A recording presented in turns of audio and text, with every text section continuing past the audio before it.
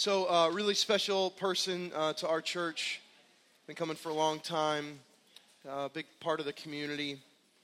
I always admire her her ambition for sharing her faith. And here in the last year or so, she's built some really neat relationships with a group of friends that have gotten really, really close together. And I remember a couple weeks ago, she was really excited. She had called and texted and just said, "Hey, Mark, I'm really excited. This group, I've been telling you about that I love so much, that I've been living life with." And she said they're coming to church tonight together, and some had been before, but this was going to be the whole crew. So 2 weeks ago tonight, they all sat right up here in the front, and afterwards had a chance to meet them all and pray with them, and it was just encouraging because she had been just telling me so much about this group of friends. And I got a text last Wednesday or Thursday, and the text read, "I don't know what to do. My best friend has been killed in a car accident." And so right away, right when I got the text, knowing that this group of friends was so close, I said, my immediate reaction, obviously was, and I was getting ready to speak at a conference, and so I just quickly texted back. I said, I'm so incredibly sorry, no words. Is it one of the guys that had been here? And she said, yeah, Derek was his name. You met him, prayed over him, talked with him. So 2 weeks ago, he was here, supposed to be here tonight. She said that he was coming back and was hit by a driver and killed. And so I went to the visitation, and,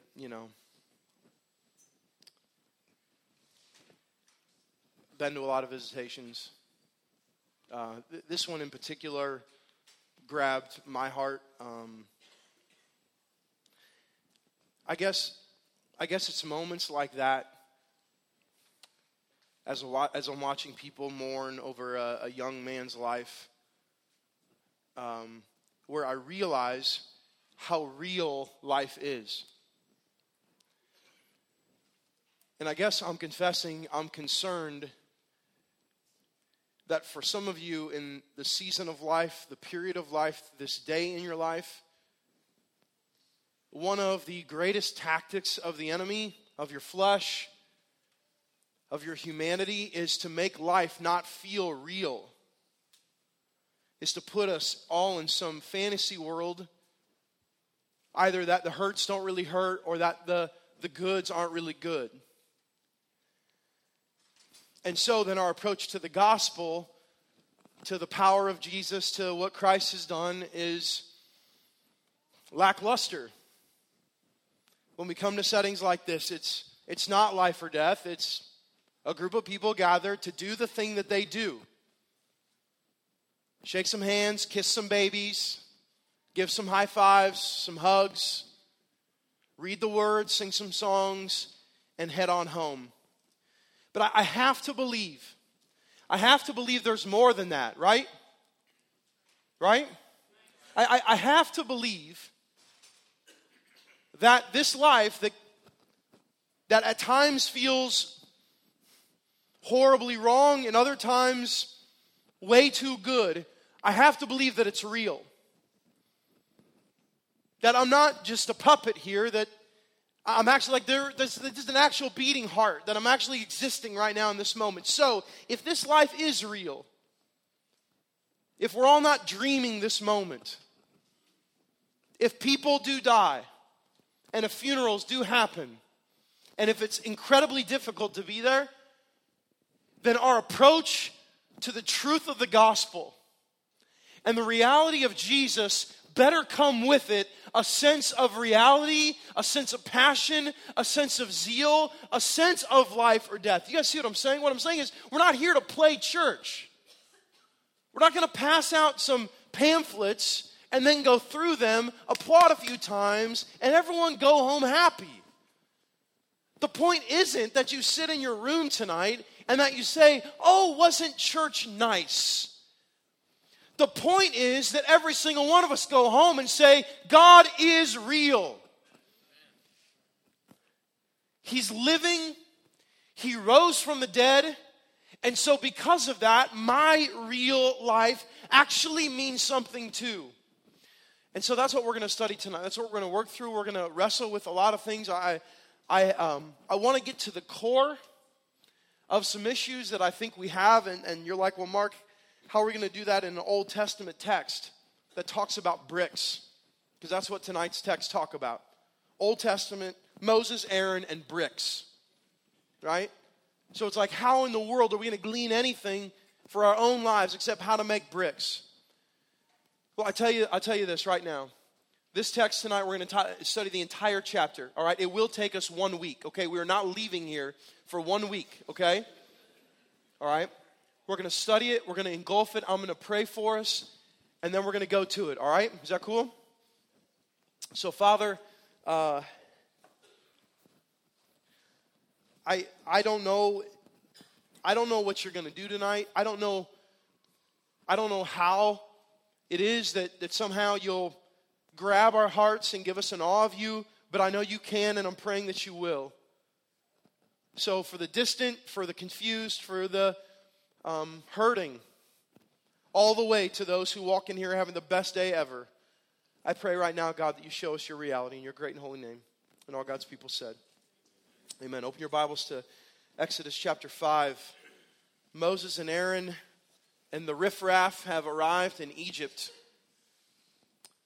Moses has been here before, some 40 years earlier. Egypt used to be a place of refuge, but soon after he killed someone and ran. Now Egypt, I'm sure, is a place of fear. But he received some encouragement, as Jared just awesomely taught last week.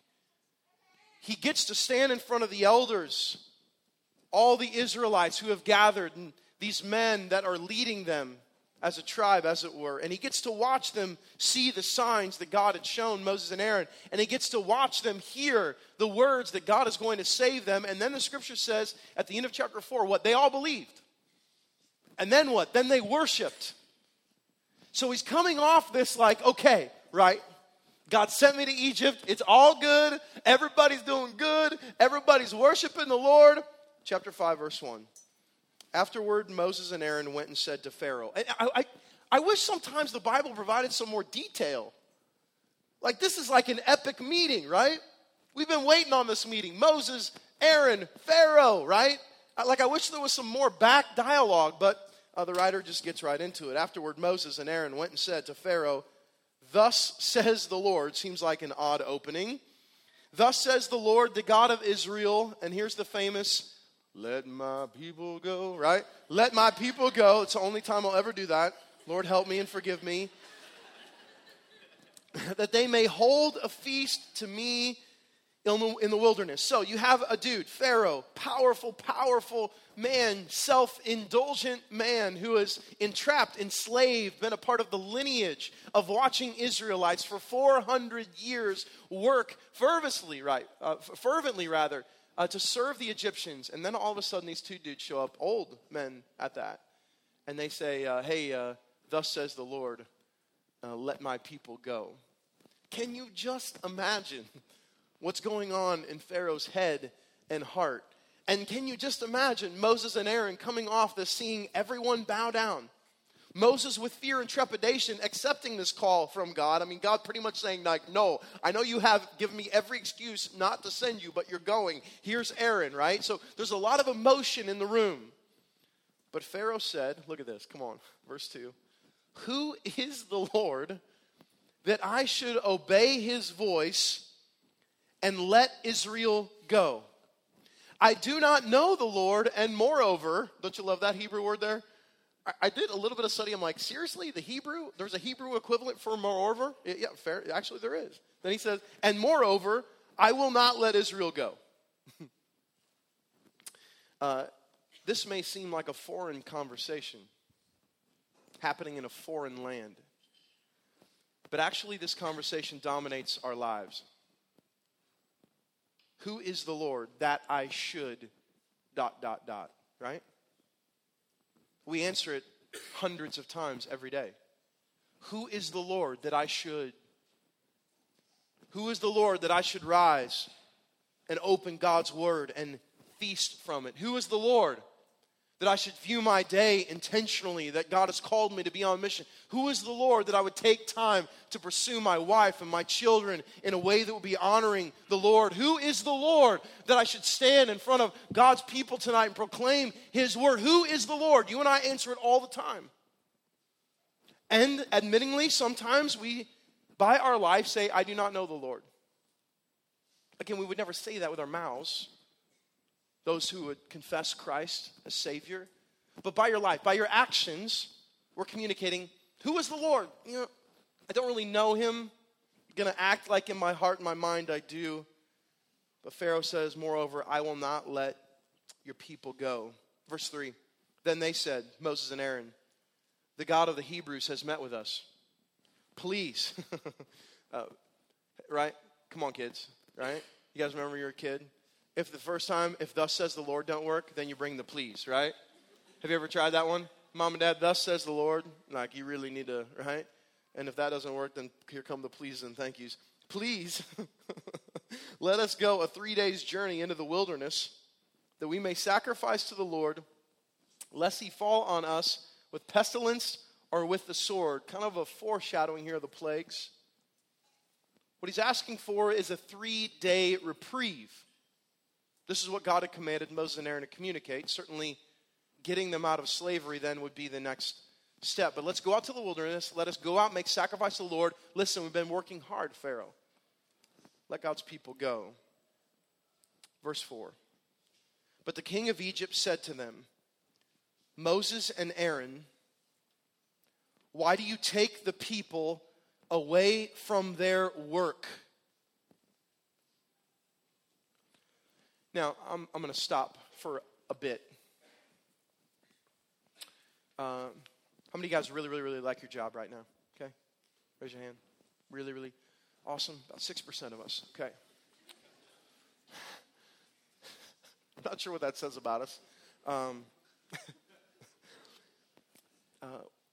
We define work in a lot of different ways. Work is labor. Work is good deeds, sometimes, as it's described in the scripture. Work can be working together. There's a lot of different ways that we use the word work. I was struck right away when I read this verse. And when I say struck, I mean like baseball bat to the face with this verse. Pharaoh, evil, not worshiping the God of the Hebrews, worshiping, in fact, pagan gods. He says, Moses and Aaron, why do you take the people away from their work? So then all of a sudden it dawned on me. There's a very powerful lure that evil portrays. And when I say evil, I'm talking about the evil piece of our flesh that even Paul talks about in Romans, this piece that, why do I do what I don't want to do? What do I don't do? What I like, all this confusing language. Evil in that way, also evil in terms of the enemy. I believe this is an image of a much deeper core issue that's happening all the time. What is frustrating evil right now? The lack of work. These people need to be working. These people can't take breaks. These people are providing me advantage. And you picture like the whip, right? These people have to get back to work. Well, then I started thinking about one of the greatest tools that the enemy can ever get followers of Christ to believe is that their life needs to be so incredibly consumed with work that they then get completely distracted from God and everything that comes with the Lord.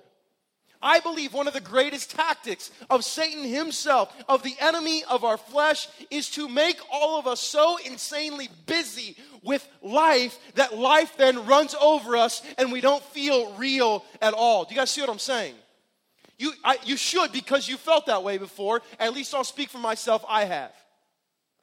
So stressed, so wearisome, so confused, so busy.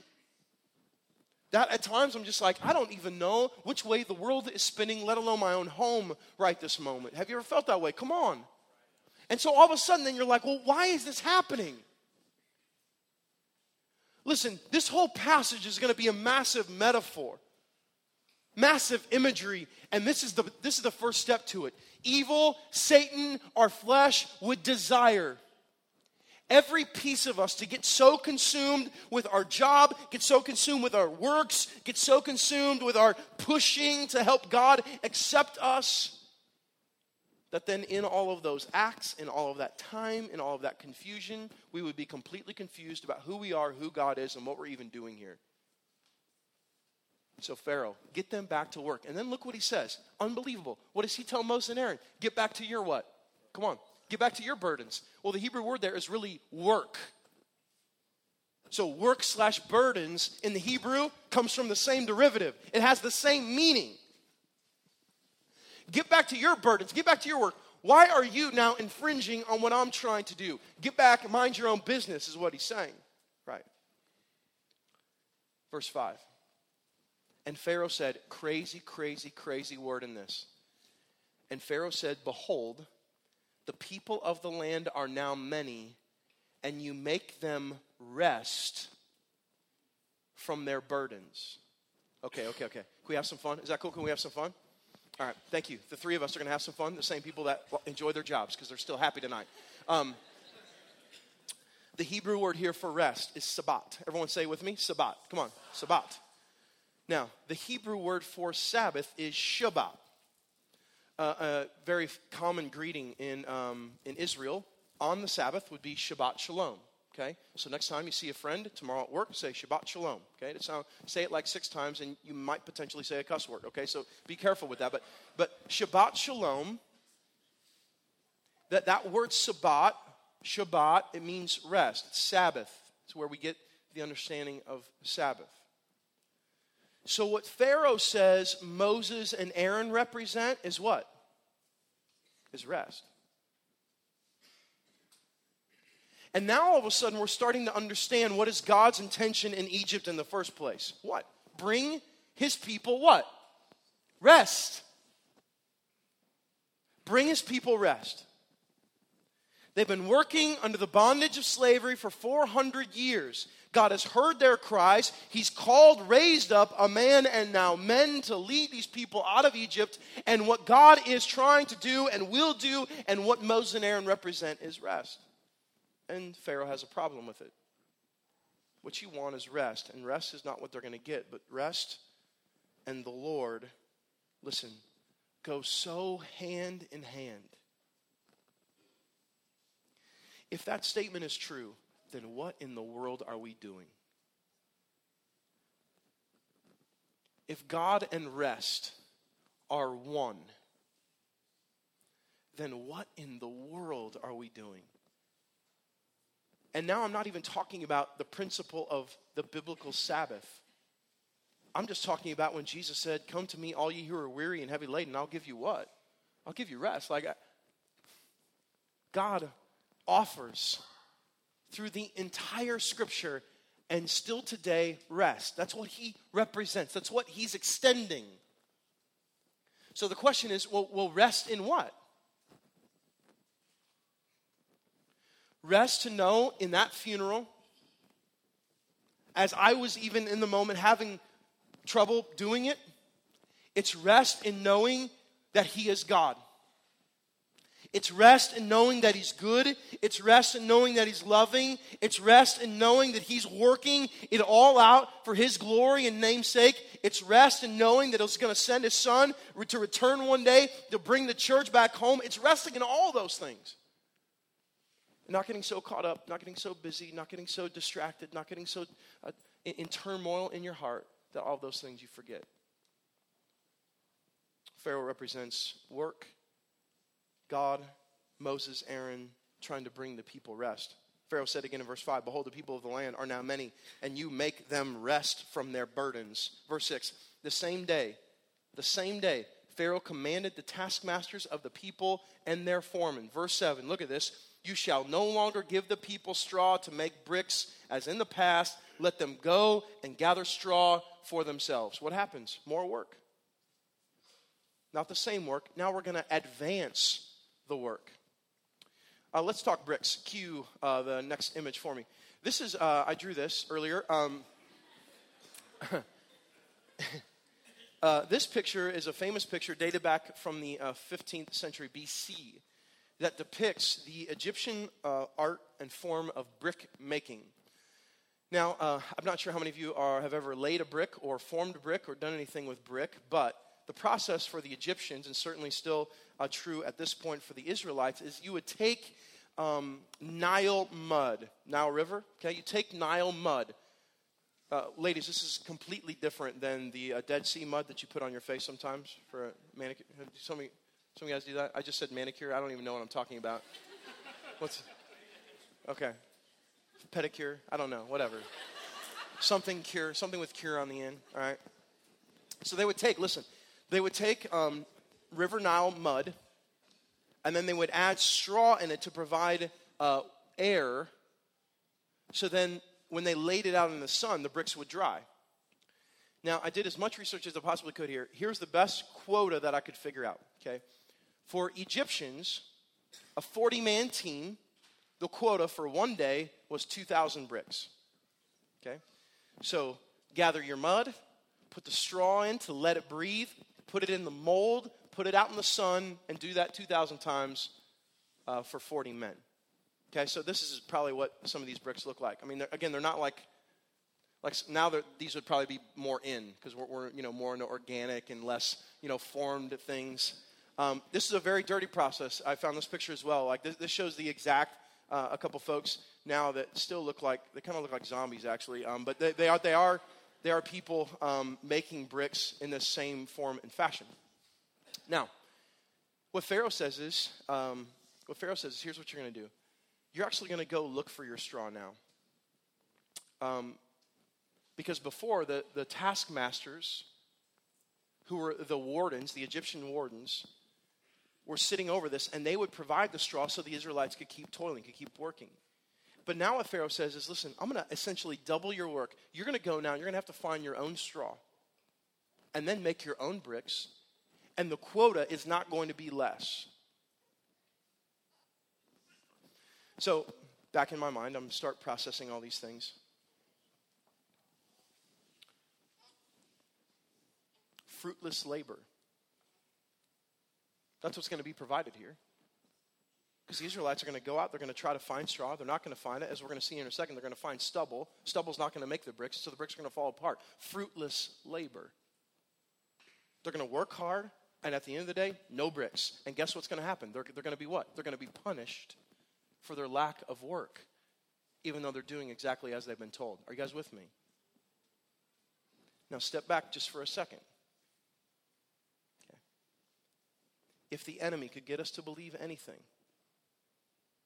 it'd be to busy us, to cause our hearts, stir our hearts to work harder, work more. You're not accepted. God doesn't love you. And you need to add these things to it. You need to make sure he knows you're righteous. You need to do all these things in your job. You need to provide for your family more and more and more and more. It's never enough. Keep going, pushing harder. I'm going to distract you from everything. And then at the end of the day, if that is your life, what do you have? You've got bricks that will crumble before you, that have been made building a kingdom that is temporary and will fall. Your whole life has been built then on an infrastructure that is, as Jesus described, is on shifting sand. So I just want you to pause for a second and understand the severity of what we're talking about. The enemy is more work, more work, more work. Keep going with the facade that our work is actually accounting for something. That we're gaining accolades, that the boss is saying, well done. That God is looking down in our awesome efforts and saying, you know what? Jesus was nice, but your works, but the way you preach, but the way you love, but the way you serve, but the way you extend mercy, man, you and Jesus pretty close.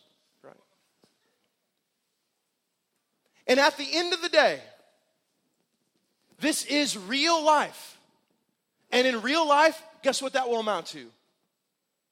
An enemy that says, hey, guess what? Everything I promised you, that was a lie. All those things I told you that I'd give you, no. It's kind of funny, isn't it? Don't you picture Satan believing that? It's kind of fun. I got you, right? I told you all along, like your works like meant something and that God was going to, right? No, that's not true. That's not true at all. More work, and fruitless labor. You shall no longer, again in verse 7, give the people straw to make bricks as in the past. Let them go and gather straw for themselves. But the number of bricks, verse 8, that they made in the past, you shall impose on them. In other words, the quota isn't decreasing. You shall by no means reduce it, for they are idle. Look what he says here. He says they're using the God card. Therefore they cry, let us go and offer sacrifice to our God. He thinks they're crying wolf here. He thinks they're pulling out the God card and that they're using the God card to get out of their work.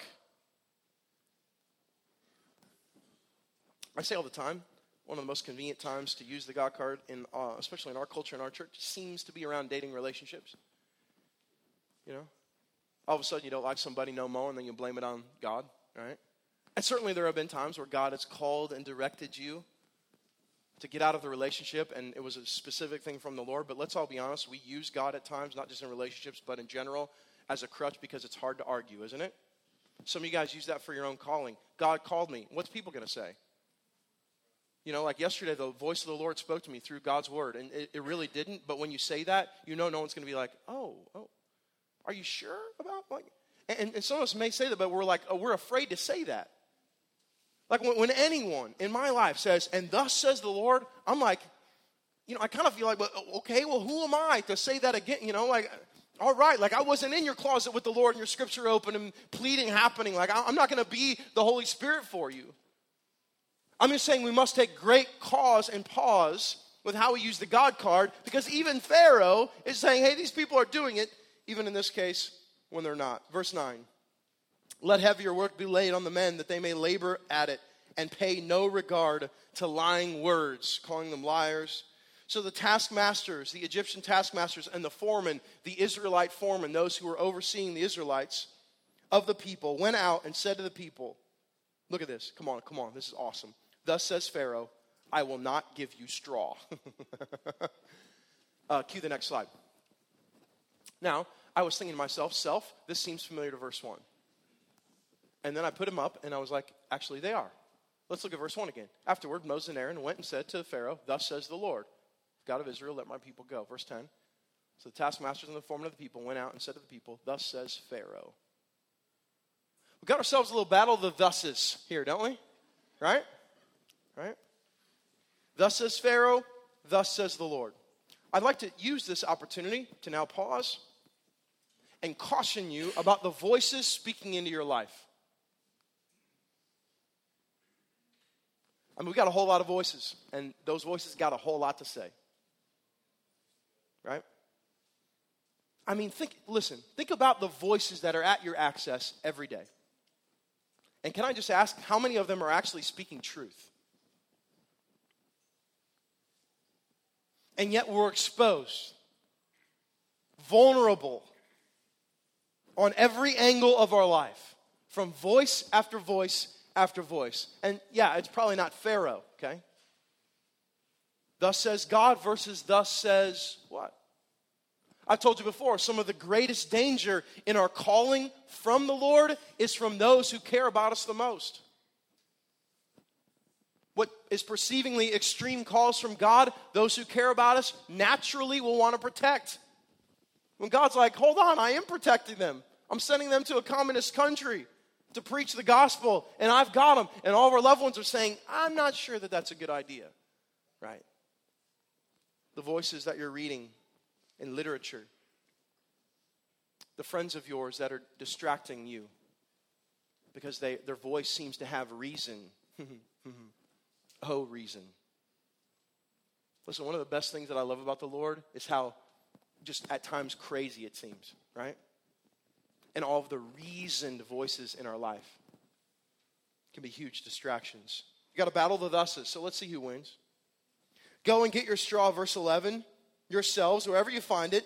but your work will not be reduced in the least. Your work's not going to be cut down. Verse 12, so the people were scattered, listen to this, throughout all the land of Egypt to gather what? What? Stubble. That doesn't sound like straw to me, does it to you? Okay, same beginning letter, right? Congratulations for all of us, right? It starts with an S, okay? But it's not straw, stubble. As I've already described, what this is like little bits of rock. Even at times, as I've seen, little bits of straw. Like people found a little bit, and they're like, oh, we got a little nugget of straw. Let's throw her in the brick, right? But it wasn't going to be enough to put in the mud, to set out in the sun, and to allow it to breathe so that it would dry a brick. The taskmasters were urgent. This is huge. The taskmasters, remember who the taskmasters are? Were urgent, saying, complete your work, your daily task each day, as when there was no straw. And the foremen of the people of Israel, verse 14, whom Pharaoh's taskmasters said over them, were beaten and were asked, why have you not done all your task of making bricks today and yesterday as in the past? Now we're getting to some deep stuff here. Come on now. Right? So who gets beaten? The foreman. Taskmasters, Egyptian. Foreman, Israelites. So the foremen are going to the people, right? And they're like, hey guys, here's the deal. We really need to crank out some bricks. And you're not going to be given straw. And if you guys don't do it, we're going to get beaten. So could you guys figure it out, right? And then they come back, and they're beaten, and the expectation is, well, what's the problem? Why haven't you done this? Have you ever? It's me and you talking right now, having coffee. You having coffee, me not, but we're chatting. I don't drink coffee. Okay? And I'm just looking at you in the eyes, oddly, right? I'm like, listen, when has been a time where all of your hard pursuits, all of your stress, all of your worry, all of a sudden came to a head when you thought that peace that you were finally going to get, the merit you were finally going to deserve, actually only ended up punishing you? And then, like a dog returns to its vomit, you believed at that moment that the necessary action was to work harder still. Do you guys see what I'm saying? When you put in all of this effort to receive the accolades of man or to gain the applause of God, not resting in what Christ has already given us, and you get to the moment and the enemy says, your flesh says, the lies whisper, you're so close. Listen, you got to keep working harder. And in the meantime, I'm going to punish you with guilt. I'm going to beat you up with shame, with remorse, with you're not good enough and you'll never be good enough. But listen, maybe tomorrow will be a better day. Come on, how many of you have gotten to that point? And instead of finally just relinquishing everything and saying, God, thank you for grace in Christ and righteousness given to me because of Jesus. When you had the gospel right here, just to believe and then to live in light of, you said, you're right. All the lies, yes. Tomorrow, I'll pull up my bootstraps even more, though I was punished again today. No straw is given to your servants. Verse 15 says, then the foreman of the people of Israel came and cried to Pharaoh, why do you treat your servants like this? Do not ever be surprised. You guys see what I'm saying? Do not ever be surprised. Listen, when you believe lies, we can never be surprised that the lies produce nothing but more lies. Verse 16, no straw is given to your servants, yet they say to us, make bricks, and behold, your servants are beaten, but the fault is in your own people. But he said, does Pharaoh, look at this, you are idle, you're not working hard enough. Look at this. That is why you say, let us go and sacrifice to the Lord. He's saying you're lazy. Come on, work harder. You got it. Don't rest, don't trust, don't believe in this God of the Hebrew talk. Get back to work. Verse 18, he says specifically, go now and work. No straw will be given to you but you must still deliver the same number of bricks. Now, can we have a moment together? Is that okay? Last week I was preaching all week. Listen, crazy. 12th year in a row that I've done Christian high school spiritual this week. I started it in 2003 when I was 23 years old. All right? My hair had a little bit more here in the hairline. It was crazy. I was a lot younger. And I looked at those students at one point, deeply impacted by this thought, and I'll share it with you now. Isn't it crazy to think that maybe our lives are just being lived out of the expectations that others have on us, rather than in the light of the very gospel itself? In other words, for these Christian high school students in a Christian high school, there's expectations that come with that, and with their teachers, and with the principal. And they're good expectations. They're right expectations. But if they're living to please them or to fulfill those, or their parents, or their coaches, or the media, or their friends, right? So how about for you guys? Do you ever feel like your life, in the lack of really being lived, is just fulfilling what everyone wants you to be? In this case, Pharaoh's just like, look, go and work, no straw. You got to keep delivering. You got to keep meeting expectations. You got to keep going forward. Don't stop. Because the enemy knows when you do stop, when you do pause, come on, when you do take time, isn't all of a sudden the reality of God smacking you right in the face?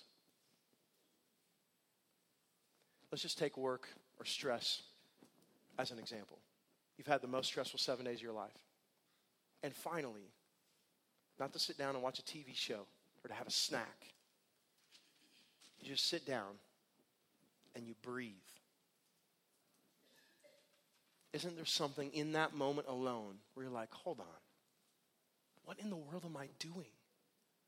What am I getting in a tiffy for? Why am I living so stressful? You look back on your 7 days and you're like, that completely ruined 7 days worth of life. When if only amidst it all, I would have just paused and remembered. I would have just paused and thought to myself, if I do not do 1 day's worth of work, the world will still go round because it's in the palm of God's hand. That was the whole point of the biblical Sabbath in the Old Testament. We'll get there in Exodus. God says, work 6, take 1, cease and celebrate. You remember that your slave's no longer in Egypt? That's the point. And you remember that I'm creator. You pause to remember. Well, the enemy knows that for believers, pausing is powerful. So if he can fill every possible gap of yours with more kids' sports, with more jobs, with more honey to-do lists, with more things, with more with more things that eventually aren't missional or intentional at all. It's just life being lived on top of you. Then he knows that we won't pause and remember. Verse 19 again, the foreman of the people of Israel saw that they were in trouble, and they said, you shall by no means reduce your number of bricks, your daily task each day. They met Moses and Aaron, who were waiting for them as they came out to Pharaoh, and they said, look at this, verse 21, crazy. They said to them, the Lord look on you and judge. Because, look at this, because you have made us stink in the sight of Pharaoh and his servants. Just funny to me? Okay.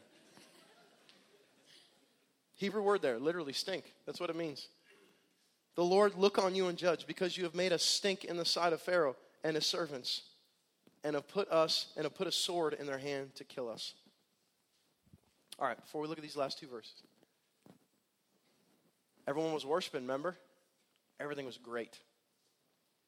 Bowed down, Moses and Aaron come in. God's going to save us. He's got a plan. They drop their stick, turns to a snake, pulls out his leprous hand, back again, right? Speak about God. Everyone worships. I got to think that Moses, when he enters in the reigns of Pharaoh, this is going to be quick. It's going to be easy. I mean, this is God's plan, in and out. Not so. Not so at all. And chapters worth of not so. And so here's what Moses' response in verse 22. Then Moses turned to the Lord, which is kind of funny, right? Like, what did that turn look like, right?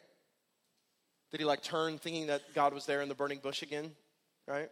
Does he turn upward somehow? Like, we're not sure, but he turns to where he perceivingly thinks the Lord is. Moses turned to the Lord and said, "O Lord, why have you done evil to these people? Why did you ever send me?"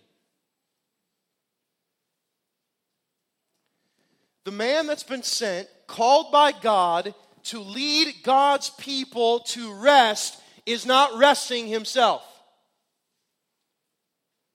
Is in this moment turning to God and said, "What have you done? Why have you done this evil? Why did you lead me here after one little minor, infraction, Pharaoh working us harder, to then turn your back on us, God? Why did you do this? Why did you ever send me? For since I came to Pharaoh to speak in your name, he has done evil to this people, and you have not delivered your people at all."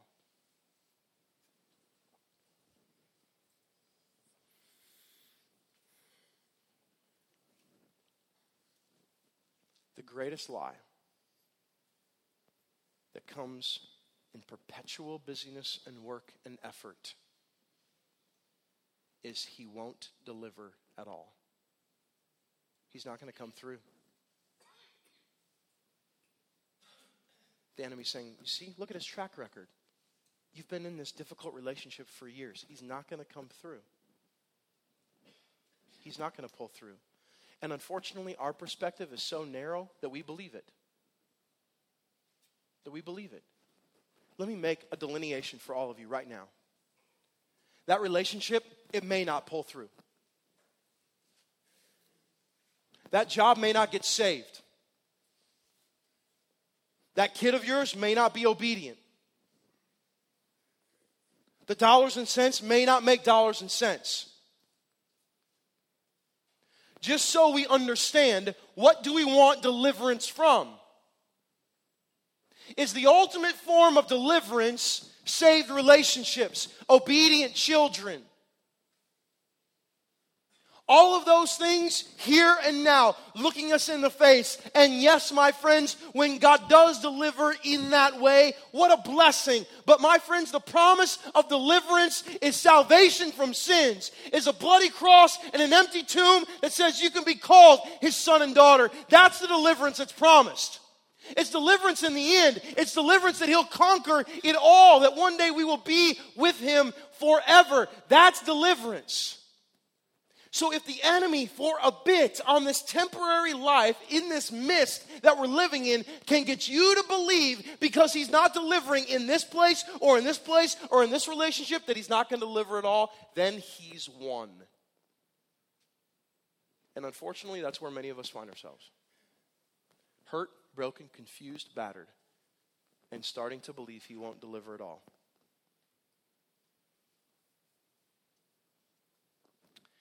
So, to understand this, I'd like to understand why the enemy wants work and why God wants rest.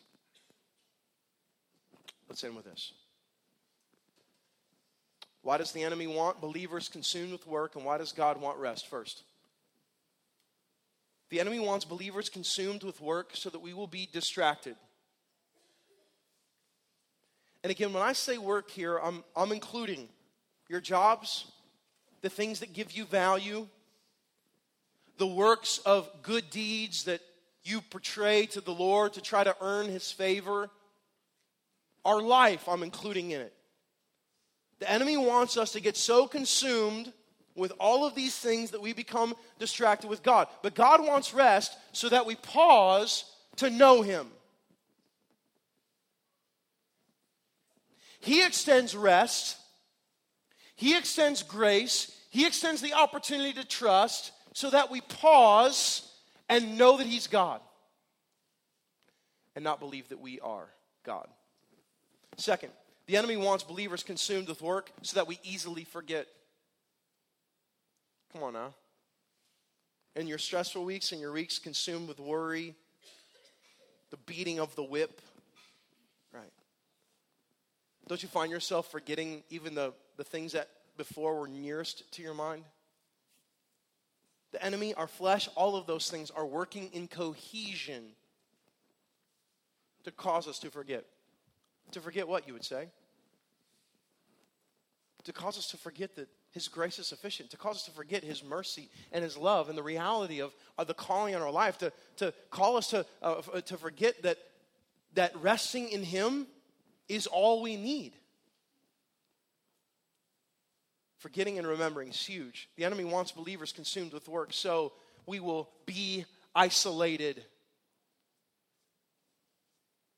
So that you start thinking in your mind, no one works as hard as you, no one is as good as you, no one has talents like you, or on the other side, no one understands my pain, no one understands my struggle, no one understands how hard I've cried or what I go through alone.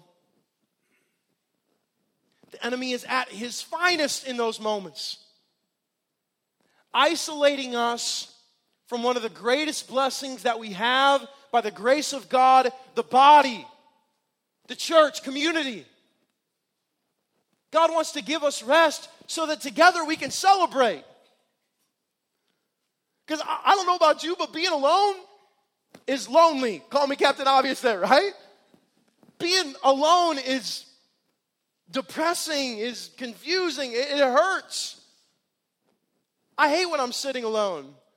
Man, just backstage a second ago, just before coming out here, Pastor Jeff walks down the hallway. I'm, thinking he's going to tell me some detail about the night. Like, hey, we got to make sure we do this. And he's just like, I just feel led to pray for you. And he just comes back and just lays his hands on me and pray. Like, I love community and relationships and people that care. And when we rest in God, we're able to see what we have instead of believing the things that we don't have. If the grass is always greener, then we're never going to be content in the Lord. If there's always something better, something God hasn't provided that He will, my friends, I'm just saying, remembering and resting and sitting in Him, one of the blessings of that is community. Next, the enemy wants believers consumed with work so that we begin to feel self-entitled. I deserve that. Did you see all my efforts? I got a plaque, right? Now, I know none of you struggle with self-entitlement at all, so let me speak just on my own sin. In the times when tangible blessing comes, when reward or fruits of your labor is seen, it is so incredibly easy to start to believe that then you've earned it. So think about a life that's lived believing that you've earned it. Last night, I got to talk to my kids about world religions. Not sure how it came up.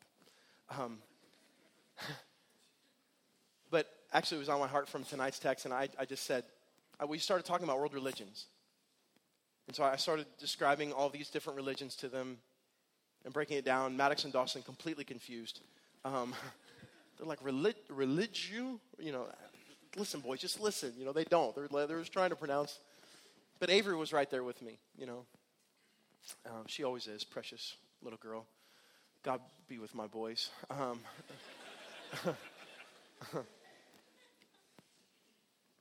But in that, I was just thinking the beauty of our God, where we never have to live one day trying to earn anything. We don't have to live one day trying to earn anything. When that kind of lifestyle is so insanely tiring, and most other, if not all other world religions are based on that very premise. Work hard and then this. And what God offers is not self-entitlement, but empowering for growth. Listen, I've already taken care of it all. So much so that I'm going to empower you now to bear fruit by giving you the Holy Spirit. So I'm giving you the very thing that you need, and I've already taken care of all the things that you could ever want. Rest in me. Trust in me. Next. The enemy wants believers consumed with work so that we relish in merit, right? Come on. We love merit. We want the sticker on the wall. Now I'm speaking to a generation. How many of you guys remember the Book It program? Book It? Come on now, right? Come on now, please. Right? If you read books, pizza. That's how I grew up. People ask me all the time, like, why do you like pizza so much and not books? I don't know, but I grew up, reading books. You get a pan pizza, right? Like, the whole premise of our culture, if you think about it, is based on merit with the silliest things. Hey, I know what listen, we got them now. We're going to teach them how to read by giving them Pizza Hut. You know what I'm saying? Like, what kind of... And it worked brilliantly. Hooked on phonics works for me. So when you're consumed with these things, you just relish in your merit. But in God, you enjoy. You're pausing. You're enjoying God's finished work. God has sent Moses and Aaron into this land to bring his people to rest, to set up the eternal rest that will come in Christ, like Hebrews 3 and 4 talks about. This whole pulling them out of slavery from Egypt is a massive image to what Jesus will do from sin in our lives. And the amazing thing is, in this moment, we get to enjoy God's finished work and not relish in our own merit. We get to say, man, God, once and for all, no more bloody Passover lambs. You were enough. And lastly, and my favorite, the enemy wants believers consumed with work because they believe they're building a kingdom. We believe in those moments of hearing the deceit and the lies of the enemy that we're putting bricks and building structure so that we can stand back and say, look what we've done. Look what we've done, man. That's good, solid work right there. And as I said previously, the promise that the deceiver can't even deceive himself into believing is that his kingdom will fall. Therefore, it's not a kingdom at all. But God's kingdom, when you rest in him, you get the chance to rest in a kingdom that exists. You don't add another brick to God's kingdom. God's kingdom already is. It's already... God's kingdom, just so you understand, like sometimes when we say, oh, God's kingdom is expanding, like another believer has come. No, like God's kingdom can't get any larger. His kingdom already is. And when you rest in that, you're resting in the one who rules and reigns and is sovereign over a kingdom that already is and will be forever. So I just want to look at these now. And I think if you're like me, I'm asking myself, why in the world would I live one day in a life that isn't real, believing the lies of an enemy, trying to work my way to God and work my way for the approval of man when God has said, rest. Rest in me. Trust in me. Believe. I've given you everything you'll ever need. I've given you everything you'll ever want. So let's end by saying it this way, and this I hope will bring some clarity to those of you who are confused. The enemy offers work that leads to fruitless toil. God offers rest that does a work in you to do a fruitful work through you. There is still work, but it's not fruitless toil, and it's not to earn. And it's not even work. It's God doing what God does through those that he is empowered by the Spirit to rest and trust in his ability and show the world that he is, in fact, real. And the amazing promise is we can actually live in that. We actually can exist in that. Every single one of you, no matter how far gone, no matter how far connected, right now, you have the opportunity to say, no more lies. God, free me, purge me of all the ways that I'm believing an enemy that's providing me nothing. God, help me right now in this struggle, in this relationship, in this life, in this situation, in this understanding. God, please, for maybe the first time in a long time, help me just rest. Help me trust in you. Help me believe that you are the only way. So I just want to pause together. Actually, just going to ask the guys just to turn all the lights off here for a sec.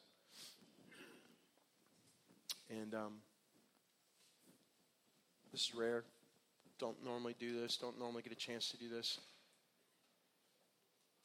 I don't know what it means for you. I don't know where you're at or what's going on in your mind in response to this. A lot of stuff. But we're just going to take a moment tonight just to sit.